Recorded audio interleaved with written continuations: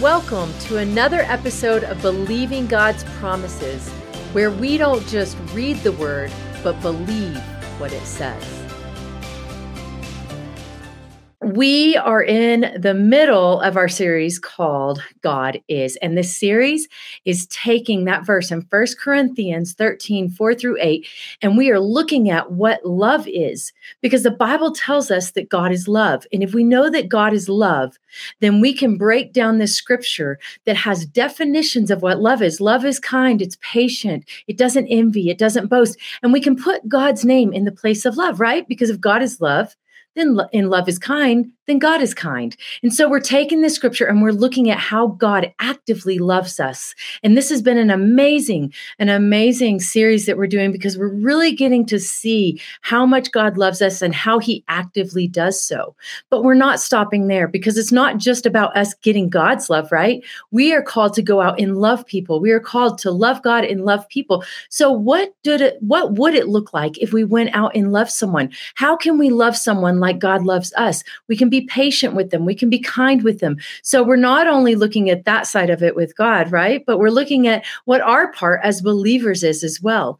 And today we are talking about how love does not keep records of wrongs.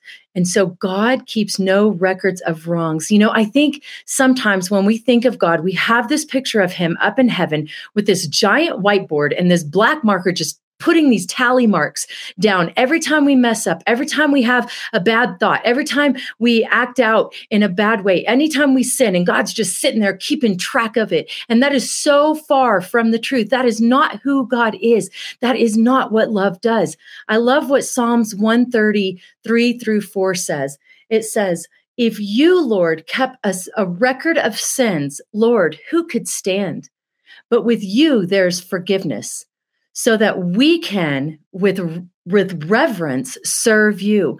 With reverence, we can serve you, God. So God, what does he do? He doesn't keep record of wrongs. He doesn't keep track of our wrongs. He's not sitting up there keeping tally so that he can use those things against us, and he can condemn us, and he can call us guilty and put the guilt and shame and condemnation of this world on us, right? That's not what he does. That's not who he is. No, what did he do? He sent his one and only son to forgive us, to die on the cross in our place. And today I want to read about part of that, because there's a piece of this that if we really get a revelation of this, then we'll have a better understanding of God's love. So let's go ahead and turn to Luke 23. And we're going to read in verse 32. So before we get started, I just want to give you a little backstory here. So up until this point, we know that Judas has pretty much completely betrayed his friend, right? Because Judas was one of Jesus's disciples. And so he sold him out and he betrayed him. He turned his back on him. So Jesus has been betrayed by one of his disciples. Peter has disowned him. He denied him 3 times. He said he didn't want to have anything to do with him because he didn't want to be associated with this guy, because he sees what's happening to Jesus. Jesus has now been beat. He's been flogged. He's had the crown of thorns placed on his head. He's had people spit in his face and mock him. He's been through a lot. He was at a vulnerable state in this point in time. So let's read in verse 32. It says, 2 other men, both criminals, were also led out with him to be executed. When they came to the place called Skull, they crucified him there, along with the criminals. So here Jesus, our perfect Lord and Savior, is now being crucified with criminals. One on his right, the other on his left. Jesus said, "Father, forgive them, for they do not know what they are doing." So Jesus here is in his most vulnerable state as a human being. He has nothing left. Physically, he's drained. Emotionally, he's drained. And he has every right, because he is God, he has every right to say, "God, don't forgive them. Look at what they've done." But he doesn't. He does the opposite. It's crazy, because he says, "Father, forgive them. They don't even understand what they're doing." Now, I want to point out that in this moment, you got to understand that Jesus has taken on all of sin.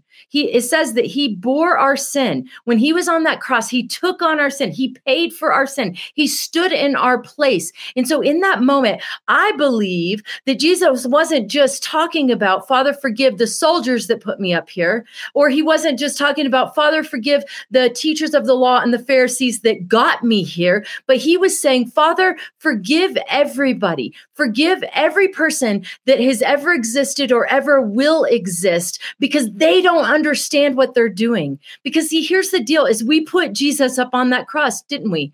Our sin is what put him up on that cross. And God took that for us because he loves us. But the point is that he had every right to say, don't do it. He had every right to keep a record of our wrongs. He had every right to actually condemn us, yet he didn't. He died for us, and he said, Father, forgive them. It is his forgiveness that we get to walk in freedom. It's because of what he did on that cross that we don't have to stand condemned in front of God, that we can be righteous in Christ, that we can be holy in Christ. What does that mean? That now, instead of God seeing us through our sin, the blood of Christ covers us, and he no longer sees our sin. He sees us through the eyes of Jesus. Amen. Amen. And so when we read this story, we can see how powerful this is. But man, we are always so excited to accept this and to say, yeah, God doesn't keep a record of my wrong. I'm so excited. We expect that, don't we? We expect that from God. And that's okay, because that's what his word says. And God holds true to his word. He's not going to say that he's going to do something and not do it. That is who God is. He has forgiven us, and that's great. But here's the deal. When the tables are turned, and I want you to hear this, when the tables are turned and somebody has done wrong to us, what do? When somebody has betrayed us, when someone has mocked us, when someone has talked about us behind our back, how do we react? When someone has gossiped or spread rumors at work, when someone has told us that they would do something and then they took it back, how do we react? When someone has hurt us deeply and said things that hurt us, that wound us inside, how do we react? Do we keep a record of their wrongs? Now, I'm not saying that we need to sit there and take abuse. I'm not saying that we don't put up boundaries. It doesn't say love doesn't put up boundaries. It says love doesn't keep a record of wrongs. It doesn't say love doesn't keep people accountable for the actions. It says love doesn't keep record of wrongs. But it's hard when we're in it. It's hard when we're hurting, right? It's hard whenever all we can do is think about how that person hurt us. We're the first one to look at them and say, well, I would never do that. I'm not going to forgive them because they did this to me. Well, if Jesus would have done that, where would we be? This is hard. This is hard to hear, but it's the truth, right? If we want to be more like Jesus, then we need to be more like Jesus. We need to say, Father, forgive them, for they don't even know what they're doing. Father, forgive them, for they don't even know what they're doing. They don't even understand the kind of pain that they're causing me. See, but it's hard when we're in it. It's hard when we're hurting. It's hard when it's nighttime and we feel like we're all alone and we don't have anybody and we're in our room crying and all of the pain is hitting us. It's difficult, isn't it? I'm not saying it's easy, but what I'm saying, I don't think it was easy for Jesus either. I don't think him being on that cross and having to bear all of our sin was easy. Being a Christian isn't always easy, right? But God is calling us to live a higher life. I get myself worked up sometimes. God is calling us to live a higher life, and this is part of it. You know, not too long ago, I had a situation where I was really depending on something from someone, and they had told me something, and I was so excited about it. And I was just like, yeah, this is going to help with the ministry, and this is going to help us in certain areas. And I was just so excited about it. And then whenever the time came, they retracted that. They said, well, never mind. This isn't what I'm going to do. It's not going to happen. And I was so hurt and I was so confused. And I was like, well, how could they do this to me, God? I don't understand, God. This hurts so bad. They told me they were going to do this and this was going to help me. And I was depending on this, God. And now I don't have this and I don't even know what I'm going to do, Lord. And I began to cry out to the Lord. And God brought me back to some of these things that he's taught me throughout the years. And I want to teach you guys, because when we're in the middle of it, and when we're hurting and when we're crying out to God, he wants us to go back to the truth of the word of God. He doesn't want us to rely on our emotions, because our emotions are going to tell us to go slap someone in the face or to go off on someone or to go and defend ourselves. Right? But that's not what God says. No, what does God say? Number one, meditate on the truth that we all fall short. This is going to help you. Write this down. This is going to help you in the midnight hour when you are hurting and you are crying out to the Lord and you don't know where else to turn and you don't know what else to do and you want to condemn the people that have hurt you and you want to keep a record of those wrongs so you can throw them back in their face and you want to not let go of this thing. One of the best things we can do is meditate on the truth that we all fall short of the glory of God. Romans 3:23, for all have sinned and fall short of the glory of God. For all, not some, not a few, but all. We've all fallen short. What we need to realize, because I think we have a misunderstanding about sin. Now, there are different consequences for sin, right? But what we misunderstand about sin is that there's not sins that are up here and sins that are down here. Again, consequences, yes.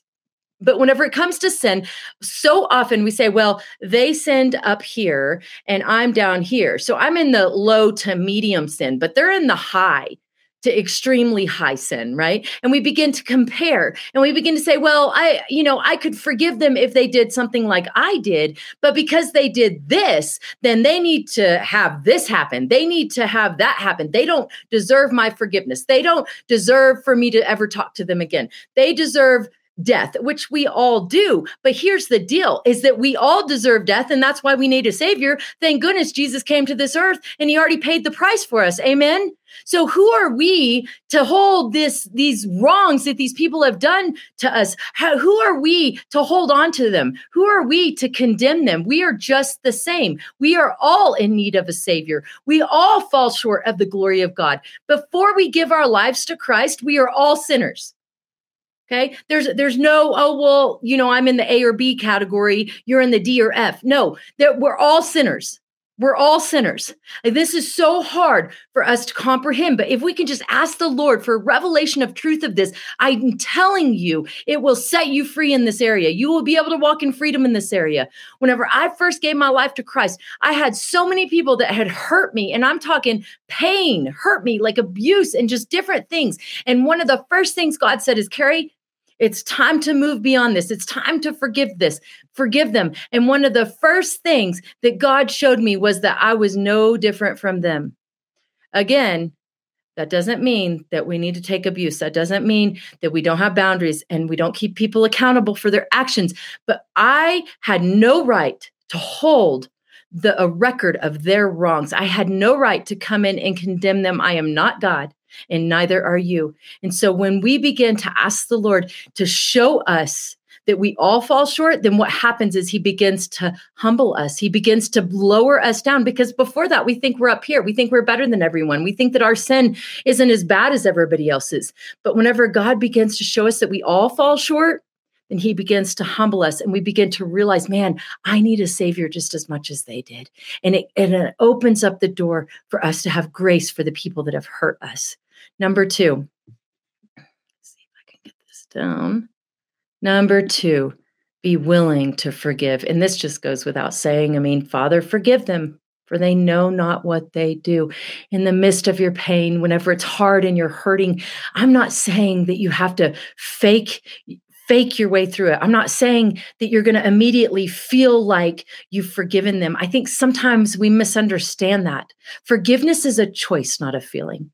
Forgiveness is saying, God, I forgive them. It hurts, God, but I forgive them. If that's all you can do is just stand there with a posture of surrender and say, Father, I surrender.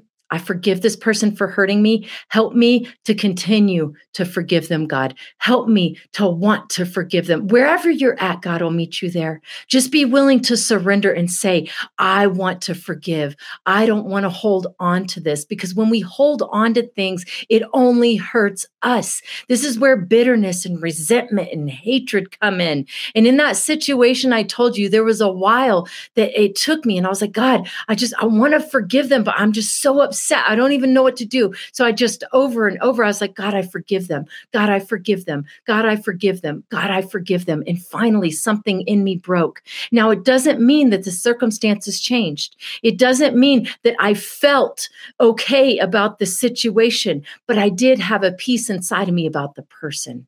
And that's the place that we want to get to, which leads us to number 3. Because this is one of the most helpful things that you could ever do for yourself. What happens when we have a problem and when someone hurts us? A lot of times we're going to sit there and we're going to think about it, and we're going to talk about it, and we're going to tell our friends about it, and we're going to tell our husband about it. We might talk to our dog about it. We might post on it. Don't do any of that. No, instead of sitting there and dwelling on the pain that you're going through, there is something amazing that happens when we go out and bless someone else. When we go out and bless someone in the midst of our pain, in the midst of us hurting, because it changes our focus. Instead of focusing on our problems and what's happened to us, we are now focused on loving someone. And that brings us joy, right? And what's so cool about that is when we go out and love someone else, then God is back here and he's already working all these things out. We don't even have to stress about them. We don't have to worry about them. We're going to live longer because we're not stressing our heart out 24/7, right? So find someone to go out and love. And you know what Jesus says? Luke 6:27 through 28. But to you who are listening, I say, love your enemies. Do good to those who hate you. Bless those who curse you, and pray for those who mistreat you. So Jesus tells us, don't just go find someone to love, but hey, what about loving that person that hurts you? What about praying for them? What about blessing them? What about going out and buying them something? What about taking them out for coffee? What about doing something for that person that literally just hurt you? Man, the enemy will be so mad if we just learn to go out and love people when people are not kind to us, when people hurt us, when people don't treat us right. Amen. Amen.